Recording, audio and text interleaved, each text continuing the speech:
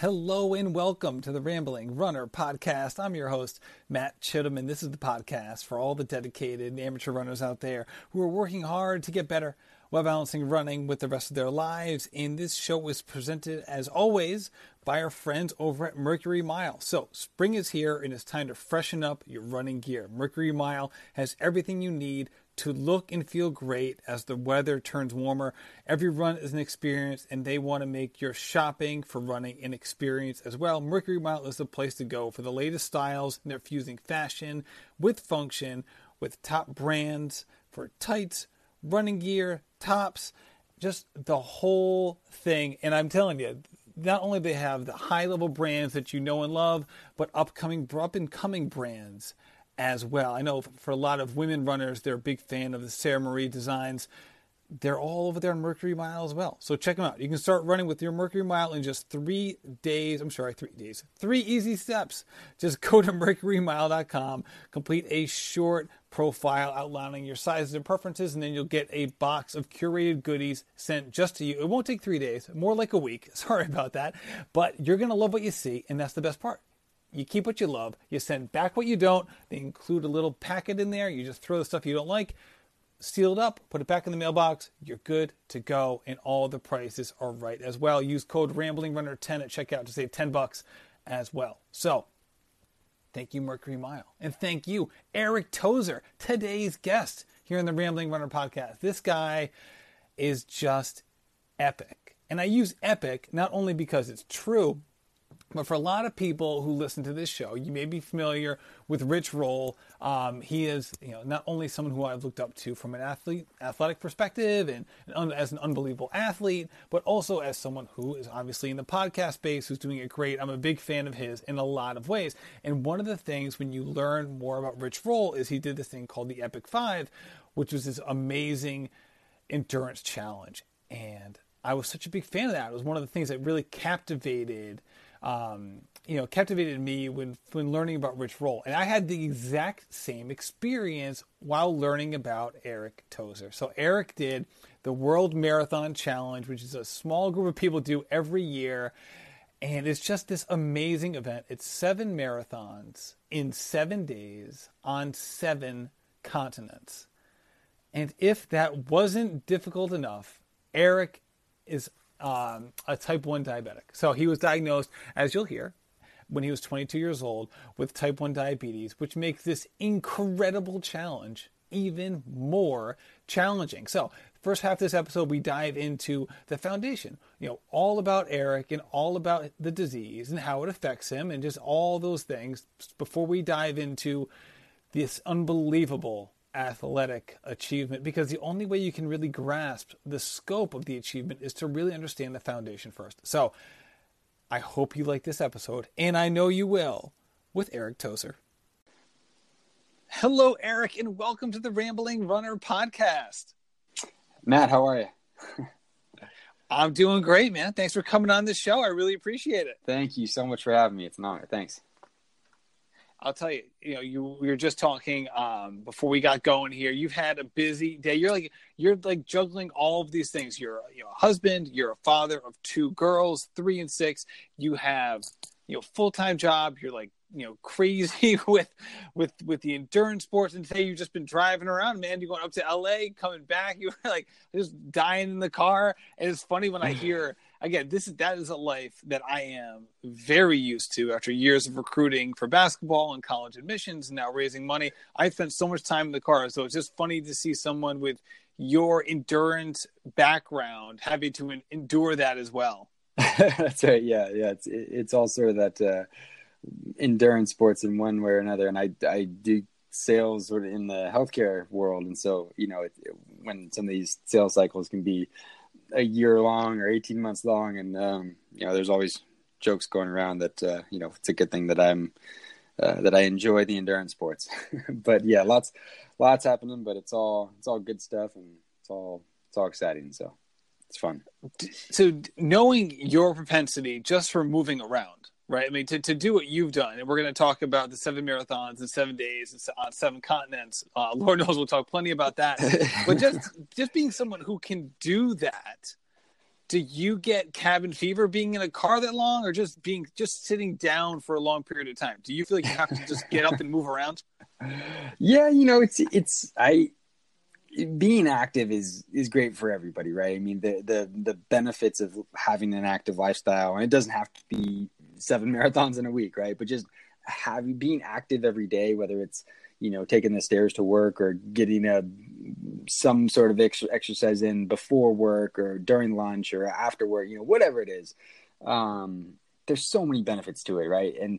And anybody around me can tell you that when I come back from a run, or even coworkers that I speak with over the phone or whatnot, you can always, just the mental and emotional and psychological kind of benefit from exercising is pretty profound. And so I was out of the house 6 a.m. this morning in a suit, and just get back now. It's after 5 o'clock, and I'm in the car all day, so I probably won't get a workout in today, but when we're done here, it'll be dinner time with the family, and then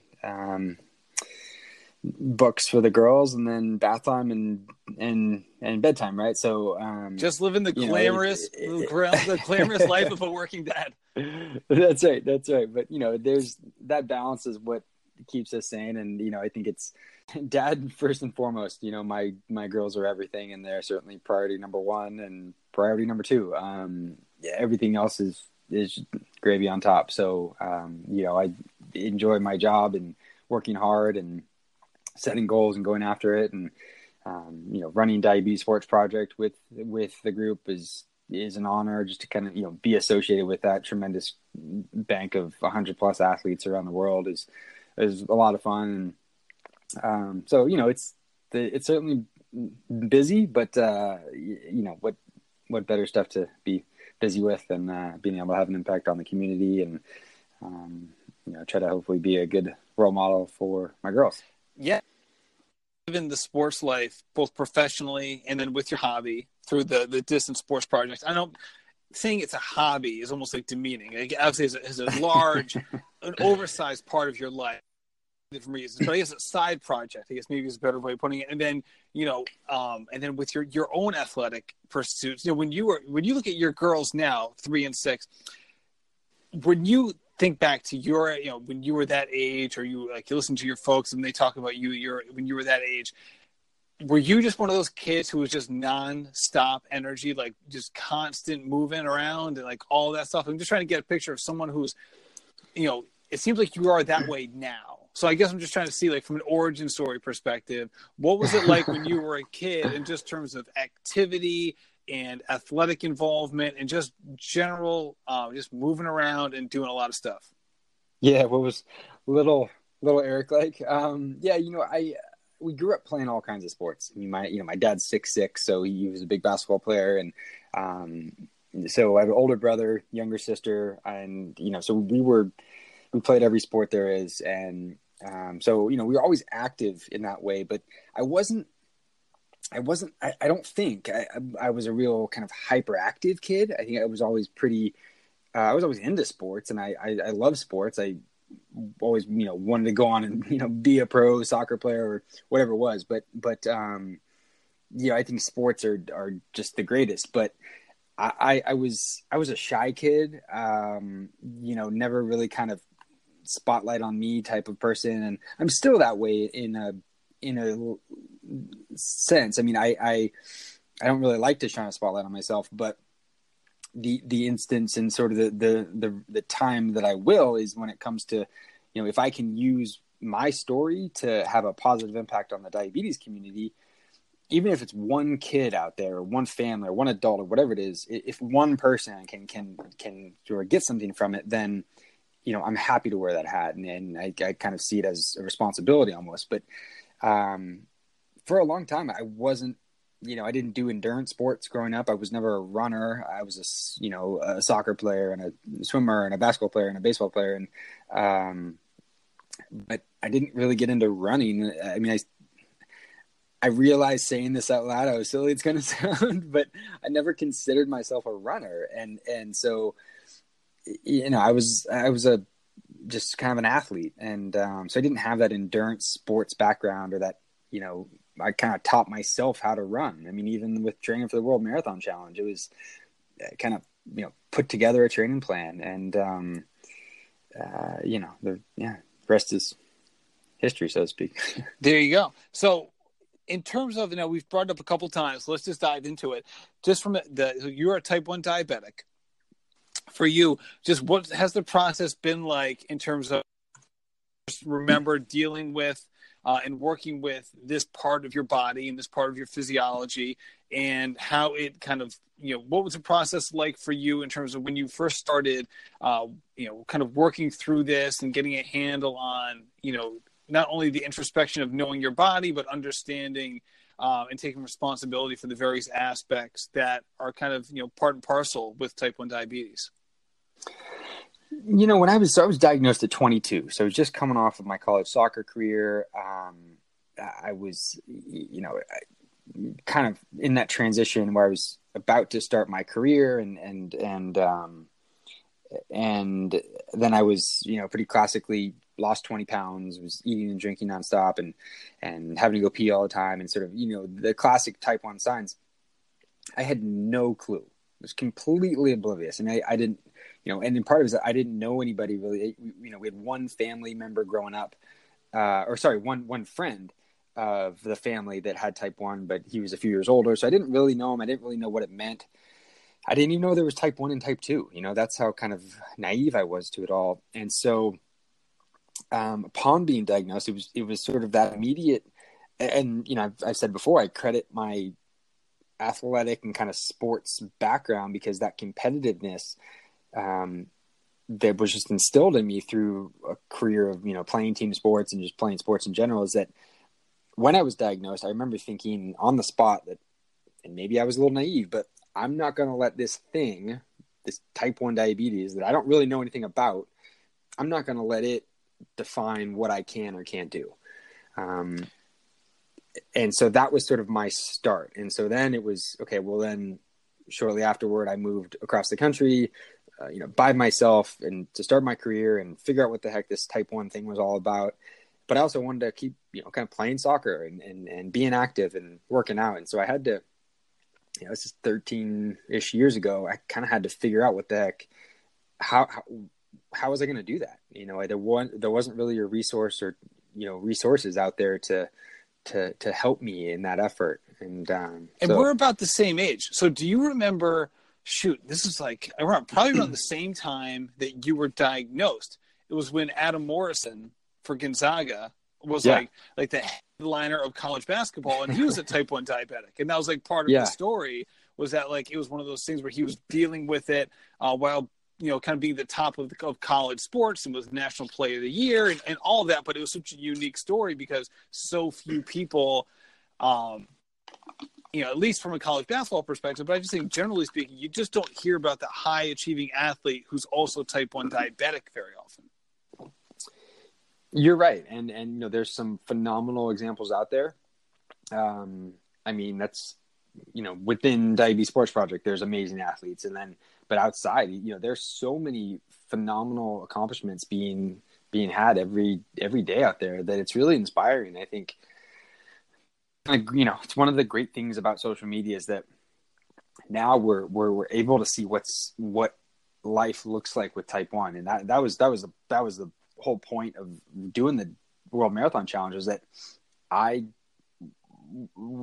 for no other reason than wanting to, it wasn't about running 7 marathons. It wasn't about me doing this athletic thing. It was doing this to show the world what type 1 can look like, and kind of help redefine what we can accomplish. And, you've got Jordan Morris, who's, on our national soccer team, right? I mean, how cool is that, right? For every, young soccer player out there, you've got this incredible soccer player with type 1, who's a fantastic ambassador for the sport, and a fantastic ambassador for type 1s.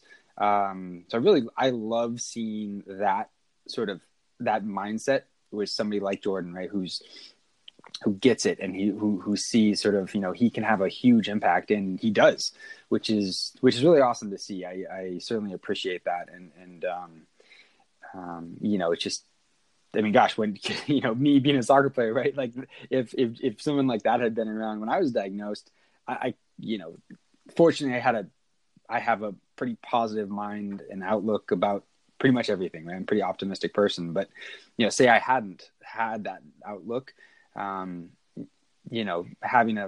a role model when it comes to type 1 is so important for everybody. I don't care who you are. I need it. I think everybody needs it, to know that there's other people out there accomplishing awesome things. And that's a big part. And for you, being diagnosed at 22 is obviously a lot different than someone being diagnosed at 12. Yep. Right. Or something like that. Like it's something that, you can, have a, like it doesn't feel like it might be like a social ostracization issue. Right. It's obviously it's a big thing. It's something that is, and I can't wait to talk to you about just exactly what it did, has done to your body and things that like how you manage it and how you feel and all of that. But obviously when you have it as a youngster, just the process by which you have to maintain your insulin levels and your body checks, it's, you're different than other people. And when you're young, any difference feels so monumental. 100%. And everybody always asks the question. I don't think there's an answer to it, but ask the question, is it easier being diagnosed later in life or earlier in life? And I think I can see the right, there's no right answer there. I see both sides of the equation. I think as a kid, I'm always in awe at these, young kids and their families that get diagnosed with this disease. And, I've met 4-year-olds, 5-year-olds that know more about nutrition, know more about a plate of food than some adults, And so it really is I hate seeing it, right? Because no kid should have to go through life with type 1. It's just the reality we live in, right? And so then you get into the teenage years with hormones and how that complicates management. And you think about teenagers or just kids in general going, being the different one at school or having that thought, and it's that's tough. And so I think one of the things I love doing and what we do at DSB is we getting out into the community and speaking at schools or conferences or wherever it is, hospitals, children's hospitals, and connecting with kids, with teenagers especially, because sometimes it's somebody knowing that there's other people like me that are accomplishing cool, amazing things, and somebody else wearing a pump, or here's somebody else wearing a seat, and they're like me. So that's always pretty powerful to be a part of that conversation. Oh man, I can imagine. That's for sure. And when you're talking to people like that, what do you usually tell them about a year after being diagnosed? Like, what was that? And for lack of a better word, like that onboarding process of, all the stuff that you had to learn, not only about diabetes, but about, everything that you had to check for, and then just your own body and that higher level of self-awareness that you needed, moving forward. Yeah. My first year, 18 months was scary looking back on it. In comparison to what I know now, I did not have the level of education that I should have. And that's nobody's fault, right? That's just the reality back then. There wasn't as much resource as there is today, or as many resources. You see people now when I see people who have had it for 20, 30, 40, 50, 60 years, that's incredible, right? That people have went 50 years with this disease and are healthy. And that's really inspiring to me, because the technology we have now, even over the last 5 years, 10 years. So when I came into the type 1 world, I had to fight with insurance to get test strips, and I wasn't approved for a CGM, and I had to fight with them for a year until it was finally approved. And it was only approved. I only got started on Dexcom, this is 11 years ago or so. I was only approved because I had a seizure, right. And so, thankfully now accessibility is significantly better.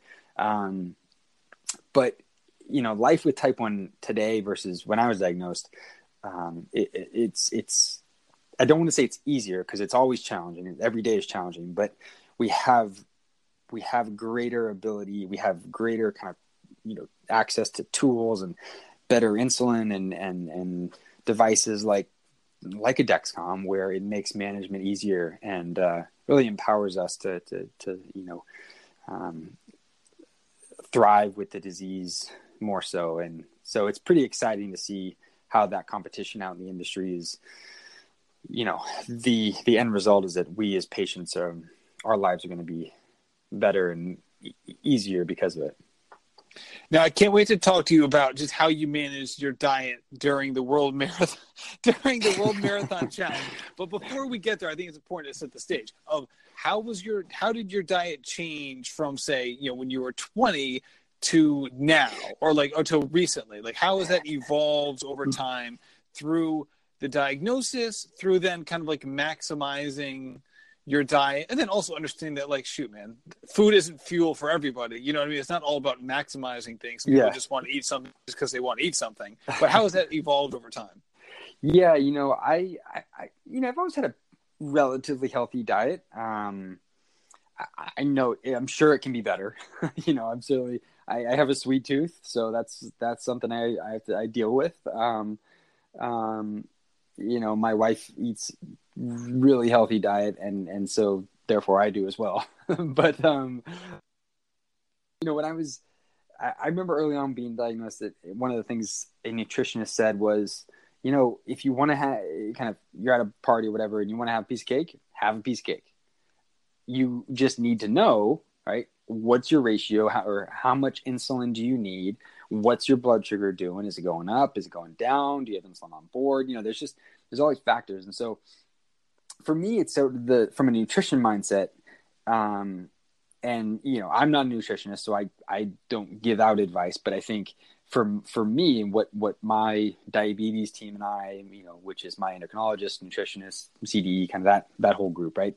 And friends and family on my diabetes team, quote. But what we've kind of dialed in for me that works best is I look at, what do I need from a nutrition standpoint as an athlete, not as a type 1, not just as an athlete, as say a runner or a soccer player, whatever it is that I'm doing. What does my body need to sort of maximize, say, my performance and have the best result possible? Okay, so we take that, and now how does my type 1 need to be? How does my type 1 management need to adjust to make this happen? So I don't stay away from certain foods. I don't necessarily add certain foods. I eat a pretty, I guess, quote unquote, normal diet.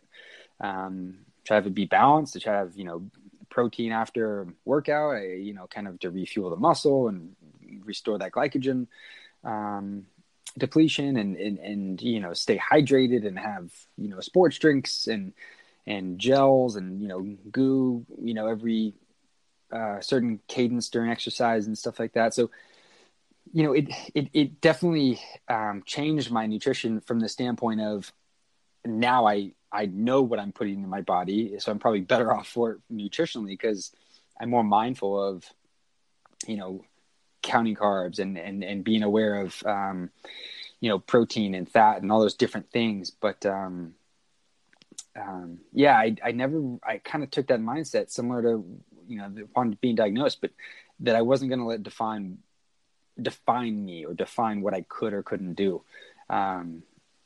But I've been able to, again, to kind of dial that in and have a nutrition plan kind of on the table that makes management and makes my athletic adventures possible. Now, a couple of minutes ago, you said when you first got diagnosed, early in that process, you had kind of said to yourself, I'm not going to let this disease define me moving forward, which I can totally get that sentiment in that feeling, which also makes it so almost ironic now that in certain ways, many parts of your life are dedicated towards this disease. Like in some ways, it Yep. didn't define you in a negative sense, but it seems to have defined you in a positive sense in terms of what you've dedicated your life to besides family and work. Seems to be predicated or centrally defined by this disease in all efforts, in related ways. Yeah, and that I as cliche or corny or whatever as it sounds, I firmly believe that somebody told me this years ago, and I never forgot it. We all have something we can bring to the world and make it a better place.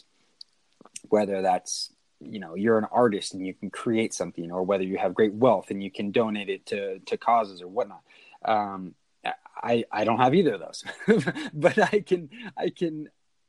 So when I was diagnosed, I saw this as, look, if I can bring my outlook, mindset, accomplishments, whatever it is, with type 1 to the community and have an impact on people, then that's what I'm going to do.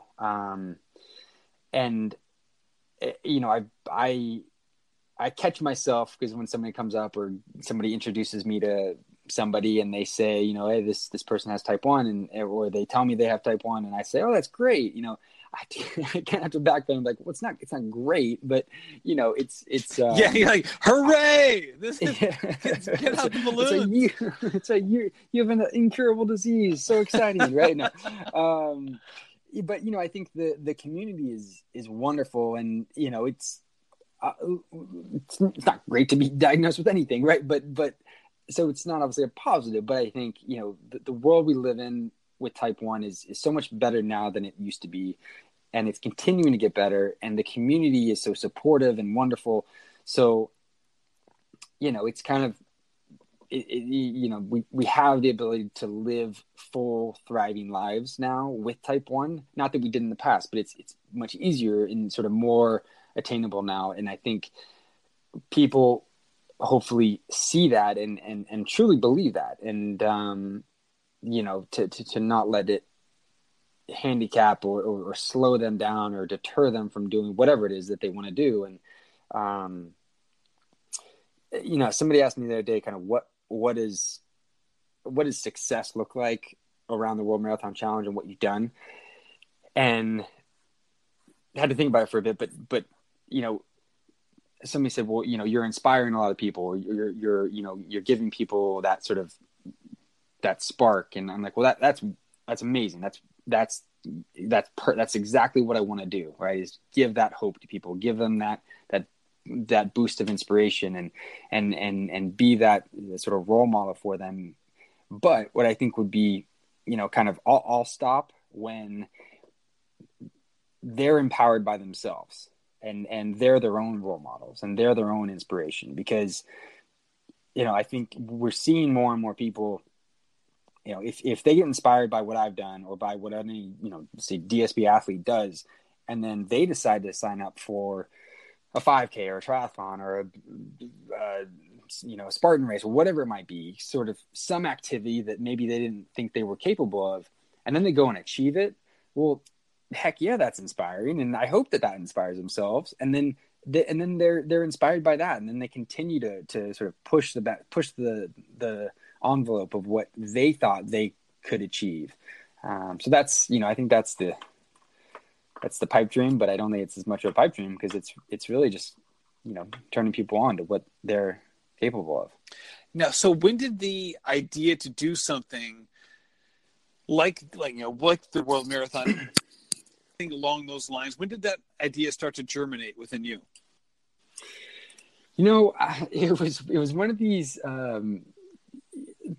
processes where I was kind of banging my head against a wall, because I wanted to find something that hadn't been done in the type 1 community, to kind of have that wow effect, and that I didn't even think that was possible, much less with type 1, right? And that's what I heard when I kind of announced this. But and I was banging my head against the wall because there's been so many amazing accomplishments, right?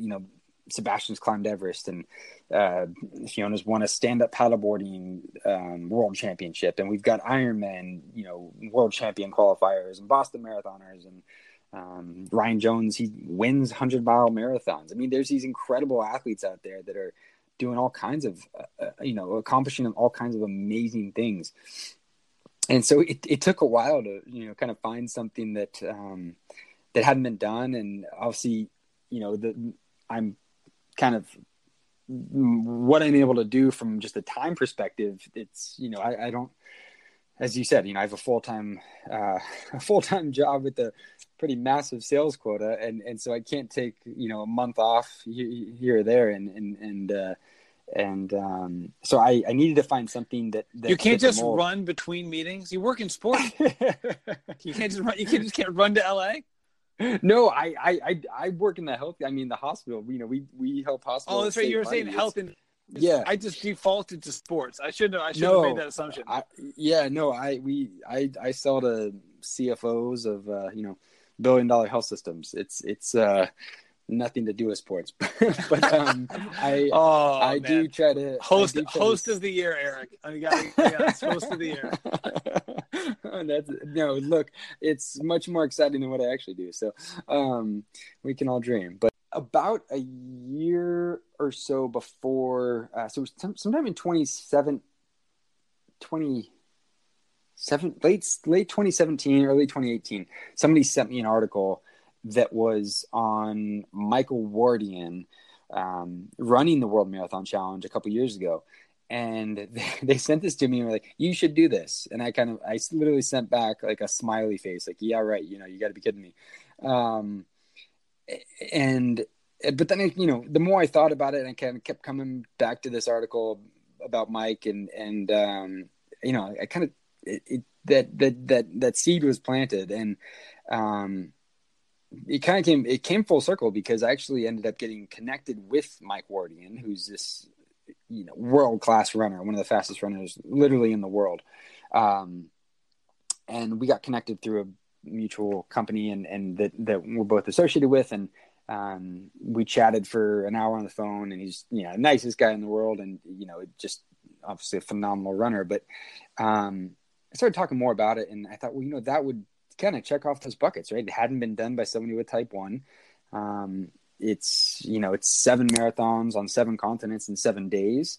And my company, the company I work for, gives us about a week of paid time off every year to do sort of a community service project or work for the community.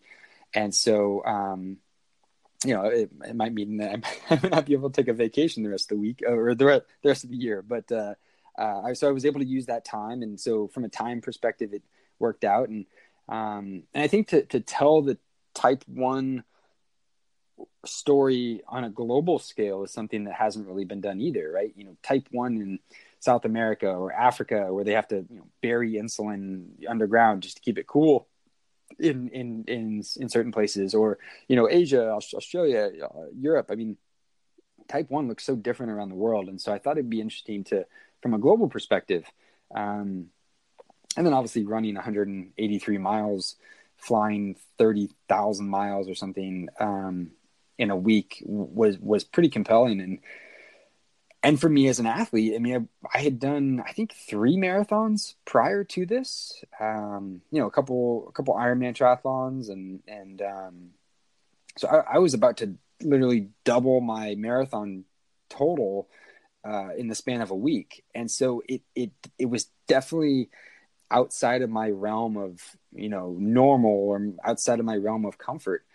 But that was something that I wanted to be there as well, because I didn't want to just do something I had done before, or something that is done often, and because I wanted to have that, like, holy crap, like, I didn't even think this was possible, and so that's how I set out to do it.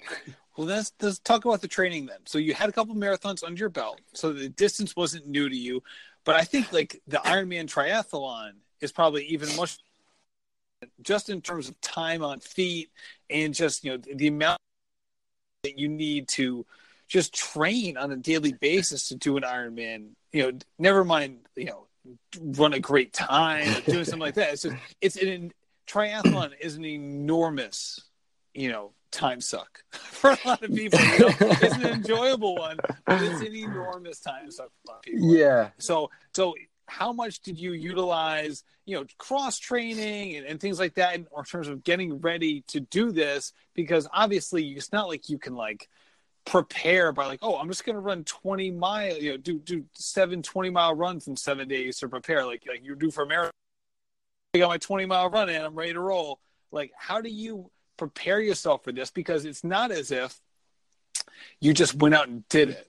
You put out a little marketing around it, hey, I'm going to do this thing and this is a big deal, and you are doing it to bring attention to something, which is admirable, but it also raises the stakes. It does.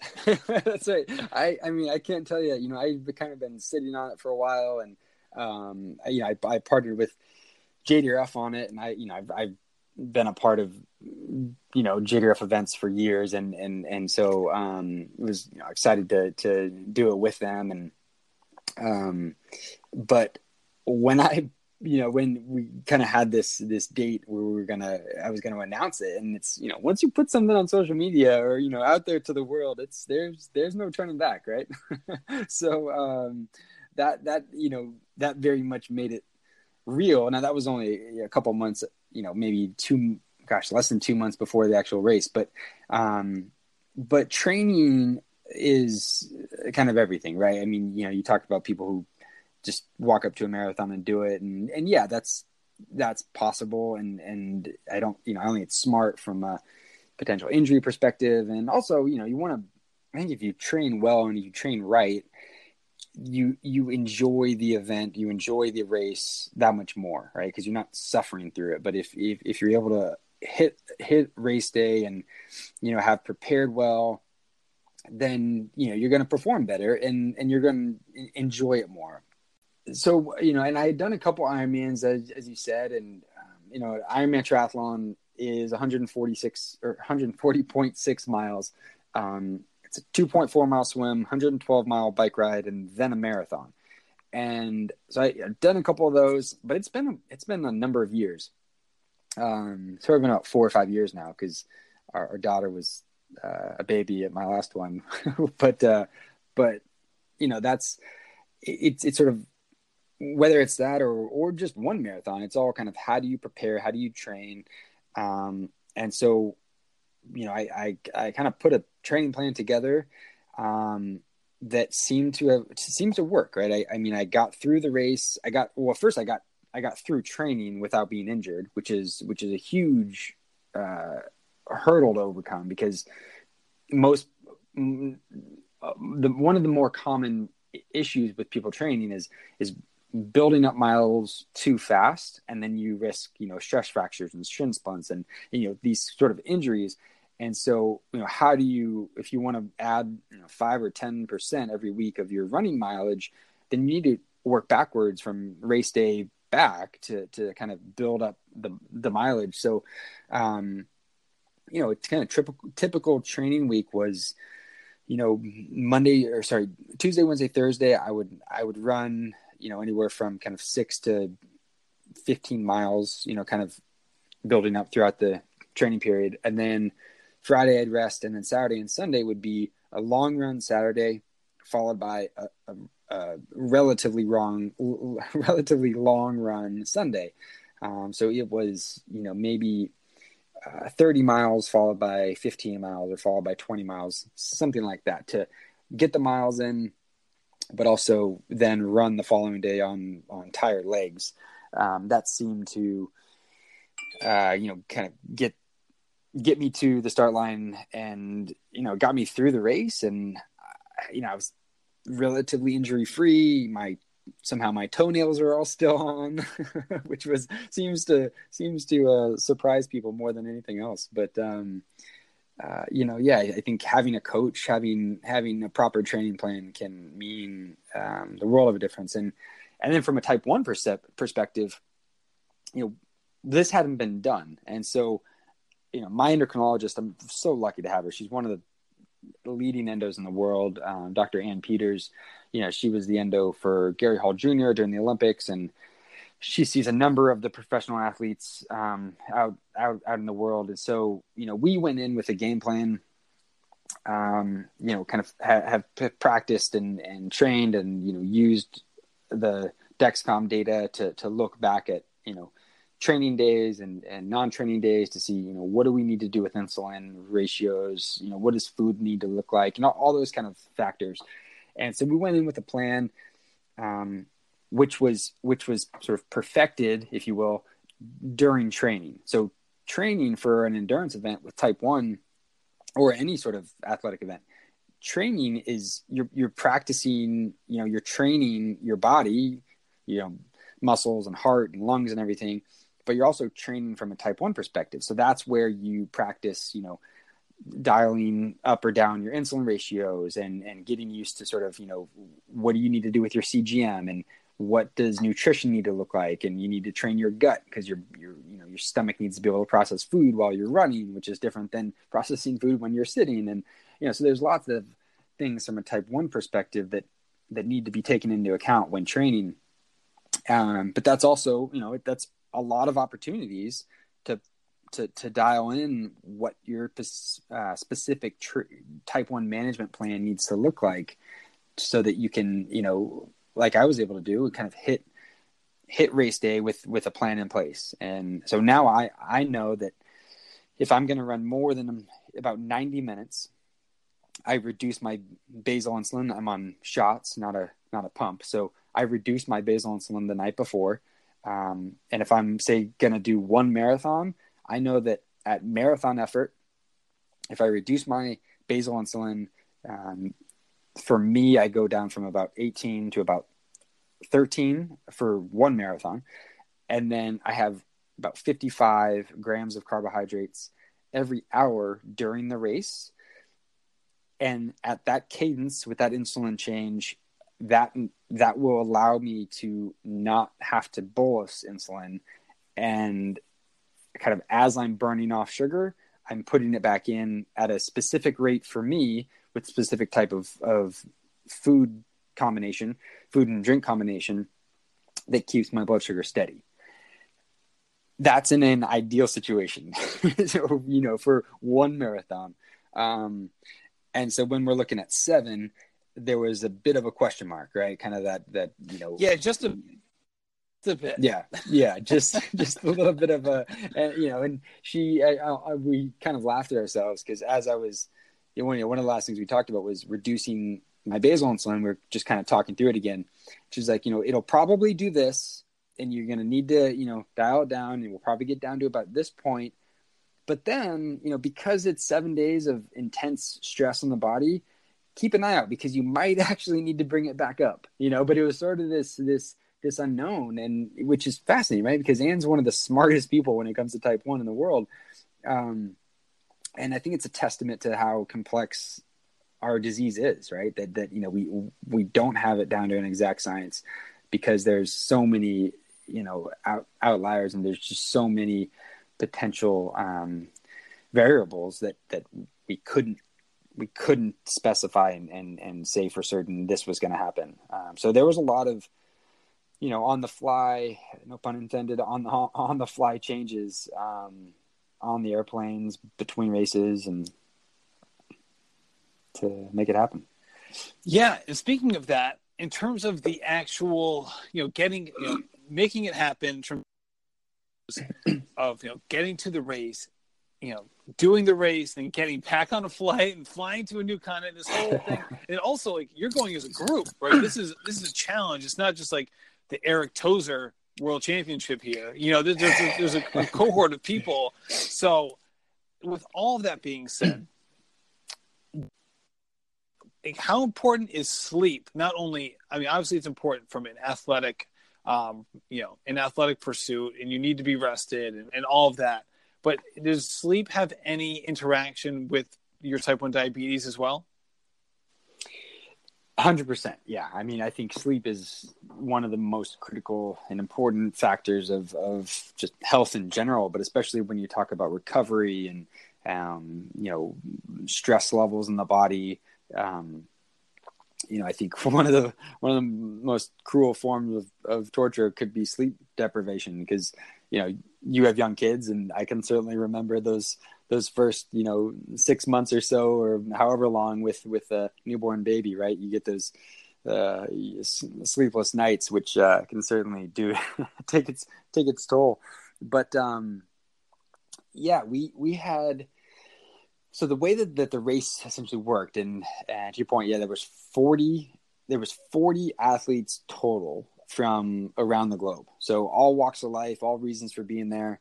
Kind of from a 76-year-old Dan, who is just this world-class gentleman who was such an inspiration to everybody, from Oklahoma. He had done 200 marathons, and just a trooper and the nicest guy in the world. To Mike Wardian, who came back to do it again.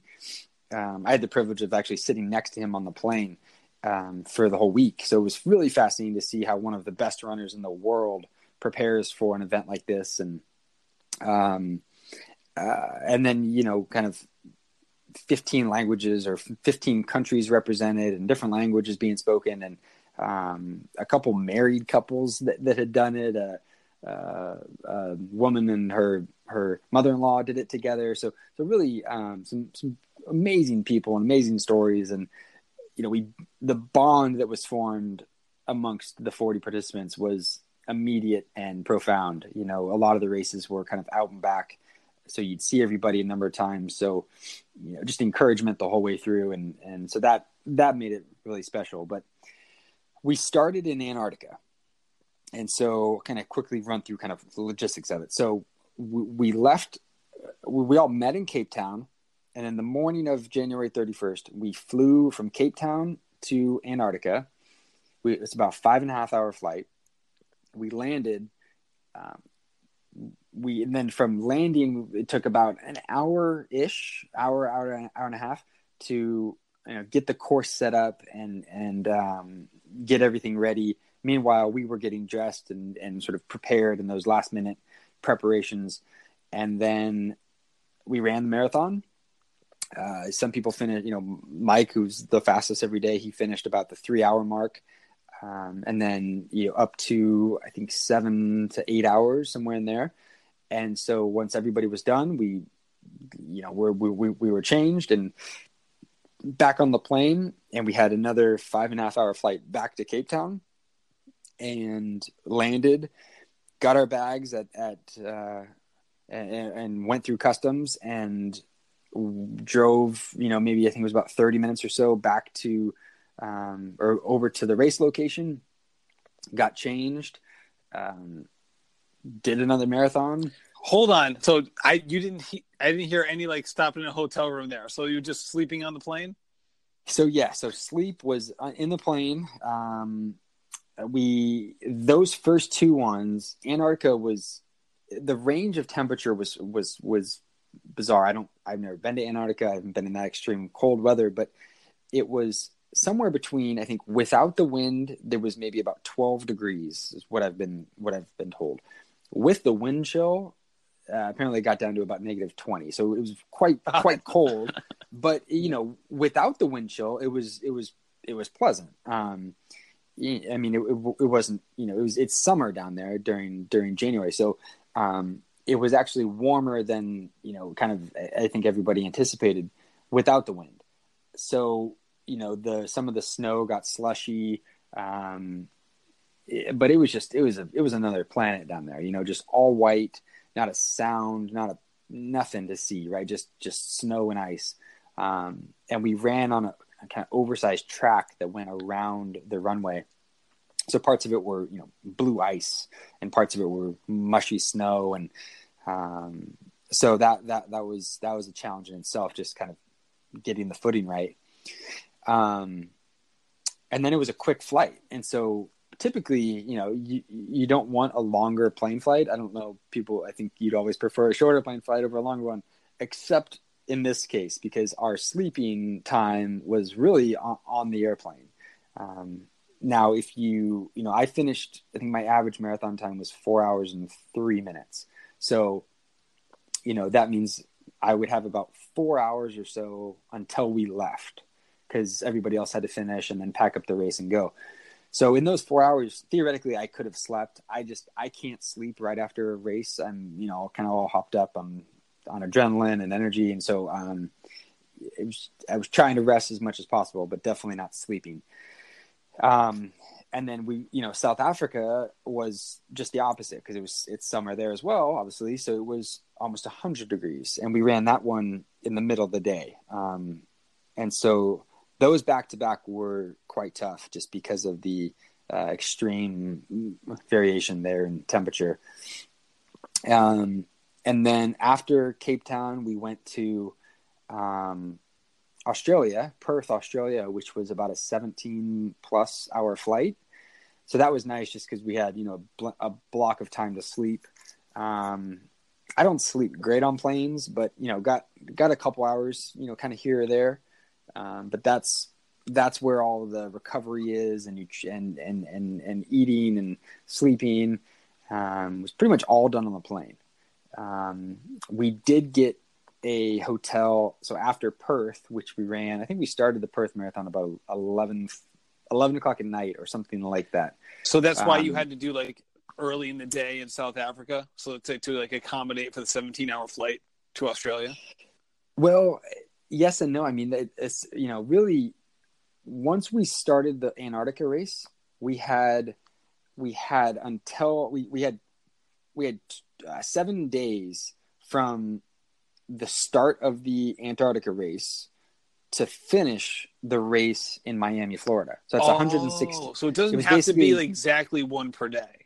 Right. It was, okay. you start the race in Antarctica, you have 168 hours to finish the last marathon.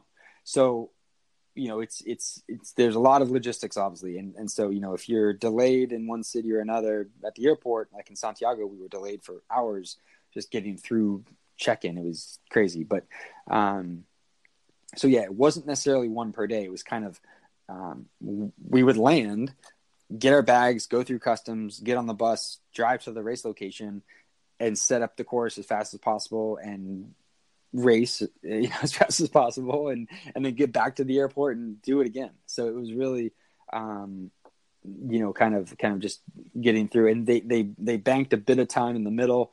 So in Dubai, they had rented a couple hotel rooms for everybody to sort of relax. When you finished, you could go lay down in the hotel. And I like I said, I wasn't able to sleep a minute, but at least to be able to lie down felt nice. But that's where, one of the many ways that my Dexcom helped out here, right? Because I was able to keep a better eye and a closer eye and on what my blood sugar was doing and what that trend was doing, and set those alarms so that I thought about my blood sugar, every minute of every day. But at the same time, I didn't have to think about it because I was wearing a Dexcom, and so it kind of does that work for me. But that was a nice comfort for me, and just a great tool to be able to get through it. Yeah, I'll tell you what, beyond like the physical, obviously this is a huge physical challenge, right? That doesn't even need to be stated. What was the mental and emotional challenge like for you? Mental strengthening and mental toughness is something that I started, and I kind of always been aware of it and always thought about it. But I was fortunate in college. We were really lucky. We had a sports psychologist that worked with our team the year we actually got to the national championship. And he was, he wasn't standing on his head doing magic, right? But he was just having us thinking differently about situations and kind of that mental strength and so it's something that I've thought a lot about over the years. But as I was training for this, I quickly realized, yes, there's the physical component. Like you said, I'm running 183 miles in the course of a week with the flights, with the travel, with the jet lag, time changes, all that stuff. But the mental mental side of it is, I don't know, 80-20. I mean, 70-30, 90-10. I don't know what that ratio looks like, but if you're not mentally strong enough, you're going to have a lot harder time getting through an event like this. And so I started doing a lot of thinking around that and reading and listening to books and podcasts and, anything I could get my hands on around sort of how to be mentally stronger if possible.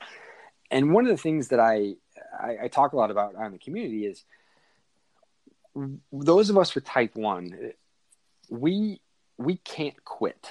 And somebody asked me, what happens if you decide to quit? I'm like, well, I'm not going to, because that's not an option. I'm doing this. I've got an army of 1 million people behind me that I'm doing this with, that are along the ride with me. And so you could, if I have to crawl, I'm going to cross the finish line, right? So there's no way I'm not finishing. But this idea of quitting, we as type 1s, we don't have the option to quit when it comes to type 1 diabetes. If we quit, the harsh reality is that we die. So quitting isn't an option. So I started thinking about that. Like, we, every day in managing this disease, we, that iron in the fire, right? We're sort of strengthening that mental fortitude, that mental strength, and that mental capacity that we have a little bit every day. And we deal with something that is demanding and challenging and just as tough as it gets on a daily basis. And so without even realizing it, I think we are stronger mentally than most people. I mean, not to say other people are mentally strong, but I think because of what we go through and the challenge we face every day, I started realizing that's an advantage for us. And so I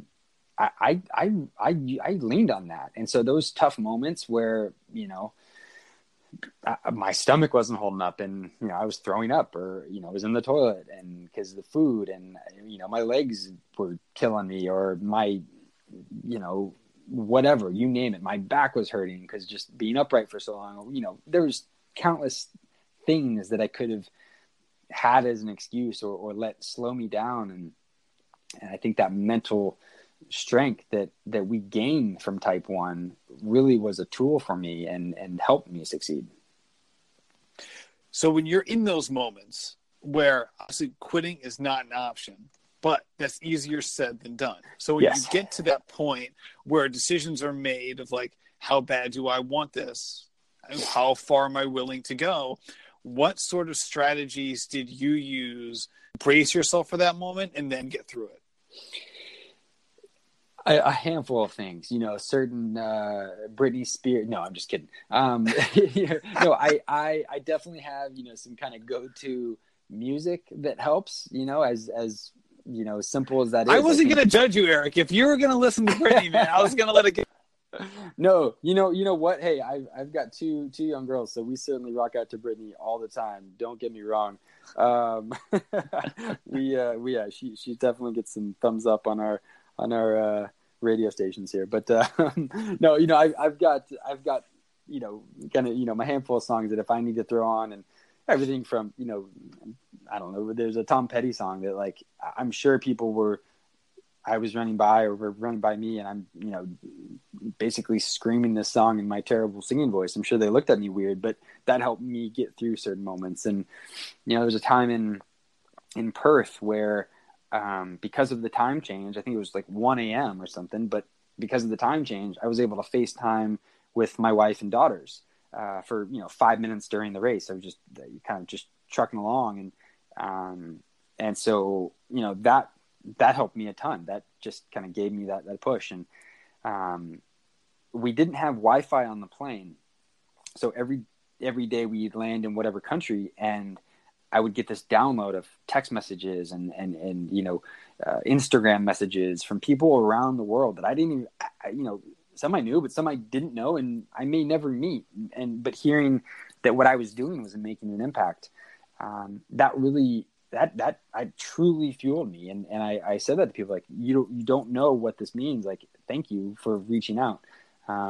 So that helped. And, another one that was really, I think one of the bigger surprising impacts and sort of kind of happened by really by accident and on the fly. It certainly wasn't something I prepared for or expected to have happen. But we were running in Santiago, Chile, day number 6, and it's, this was another late night start. I don't know what, 10 o'clock at night or something. We started, maybe even later. I'm not sure. It was at that point we didn't know up from down or time zone A from time zone B or whatever. But it was late at night, and it was, I can't remember if it was 12 loops or 14 loops, something like that of this course.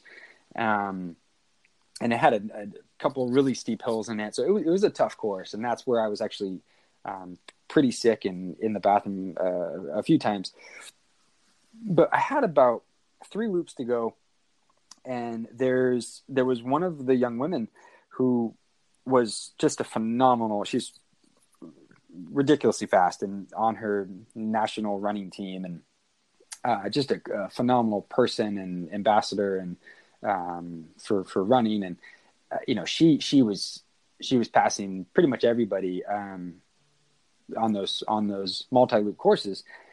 And so she was about to catch me, and I think she had about a loop or so to go, maybe a loop and a half, and I could tell she was hurting, and everybody was hurting, right? And so I was running about a 9-something minute pace, which was, slower than I was hoping. But at that point, I just was getting through it.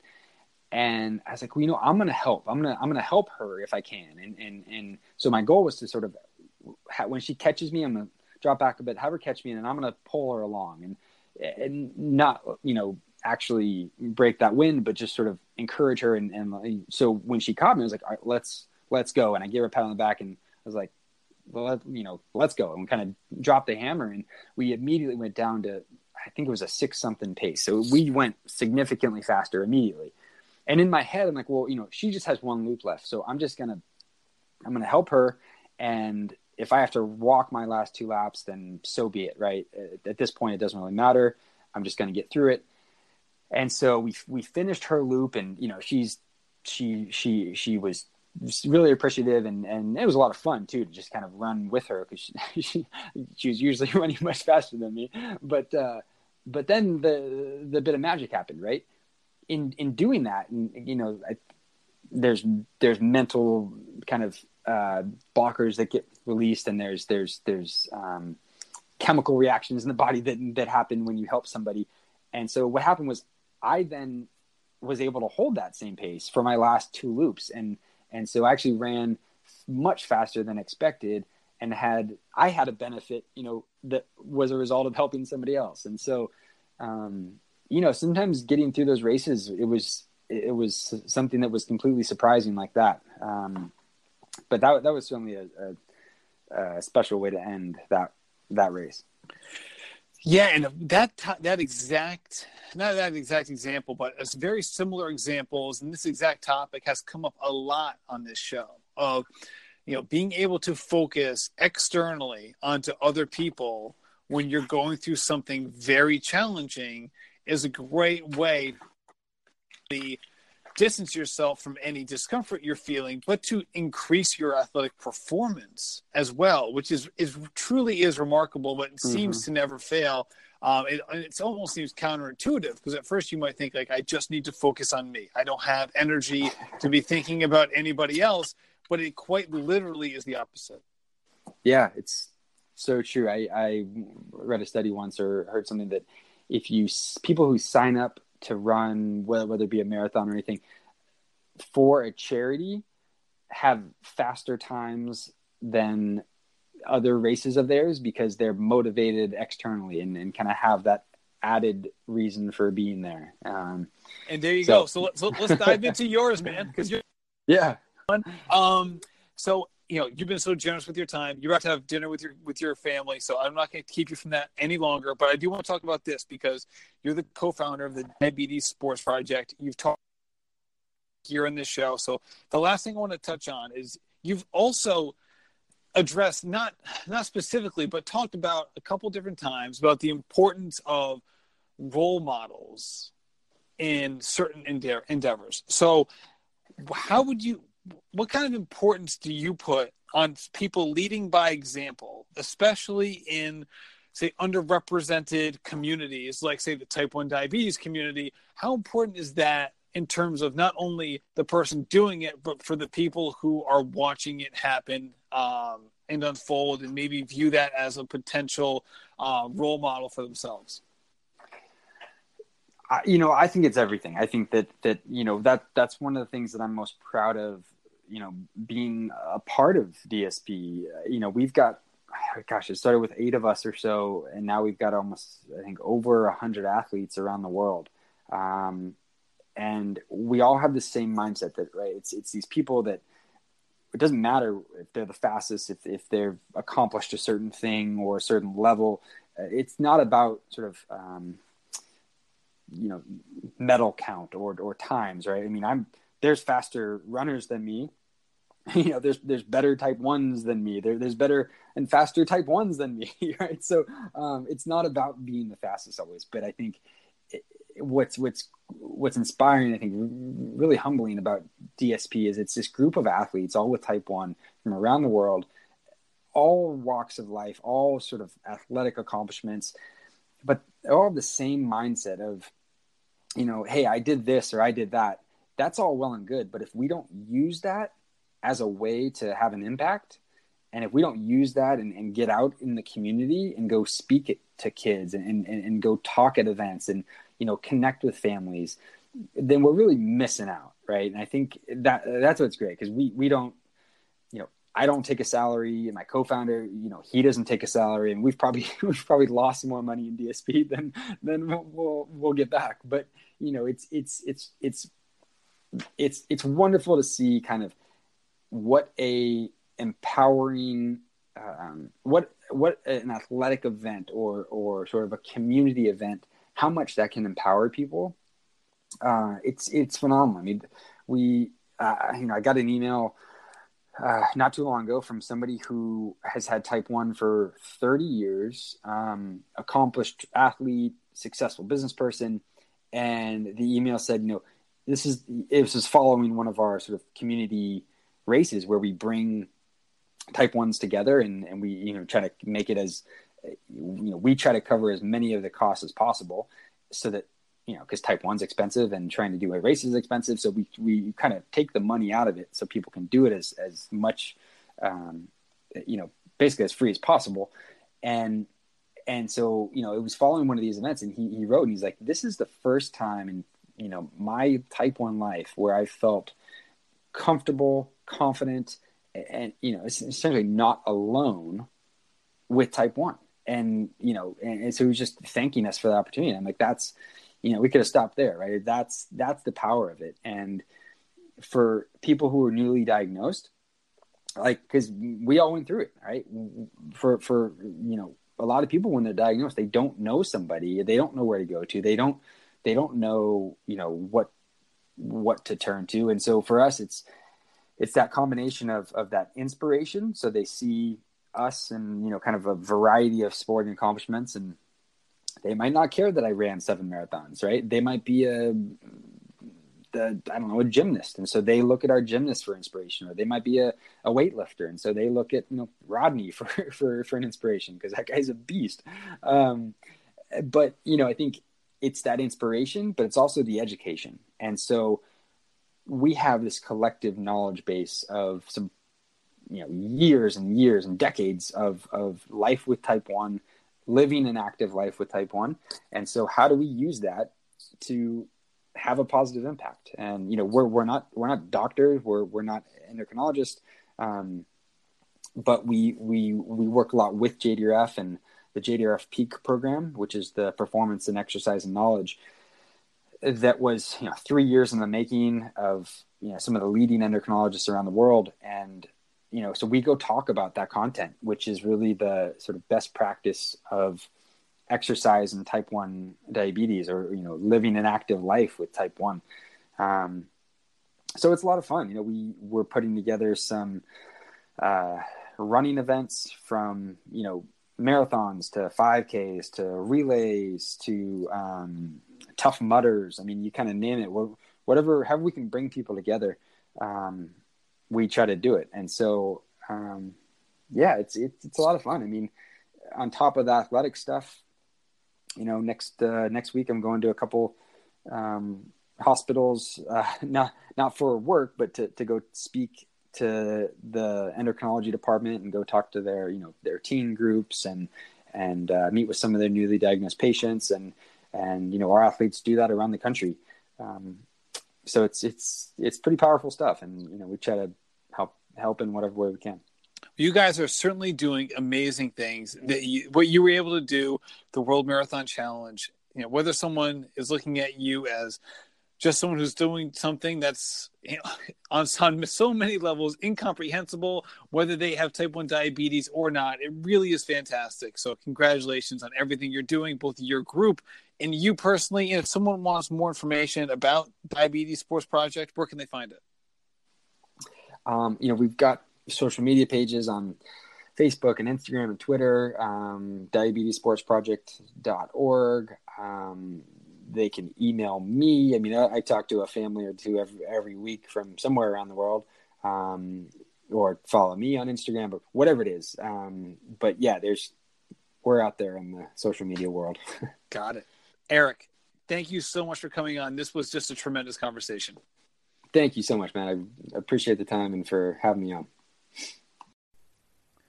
Thank you, Eric, for coming on the Rambling Runner podcast. This was simply incredible, as Eric is. Hopefully you like the episode as much as I love this guy. What he's able to do and what he has done is so inspirational and amazing. And shoot, man, he's a young guy. He's got a lot more in the tank. I can't wait to see what he does next. Also, big ups to Mercury Mile and Megaton Coffee for sponsoring this episode. You can use code RamblingRunner10 at mercurymile.com to get all the best gear, and use code LISTEN to save on a pound of coffee. Get a free pound of coffee when you subscribe to their monthly service. I do both. I get a box every season from Mercury Mile, which I can't wait to do. Spring is here. I'm about to order a new one. In addition, I get the monthly Megaton Coffee subscription. I've been doing it for over a year now, and I'm a big fan. So you should too. So check them out, mercurymile.com and megatoncoffee.com. Thank you for everything all of you do from a listener perspective. So many people comment and share the episodes and rate them, and just your feedback is so helpful. This guest, Eric Tozer, came as a recommendation from a previous guest, Kevin Hopp. He goes, hey, you got to have Eric on the show. And he's been messaging me for a while now, like, hey, you got to get Eric. You got to get Eric. And Eric wasn't on my radar. And if it wasn't for Kevin, he wouldn't have been. And I can't be more thankful. Thank you, Kevin. I hope you're still listening. But with that said, thank you to all of you. I really appreciate it, and happy running.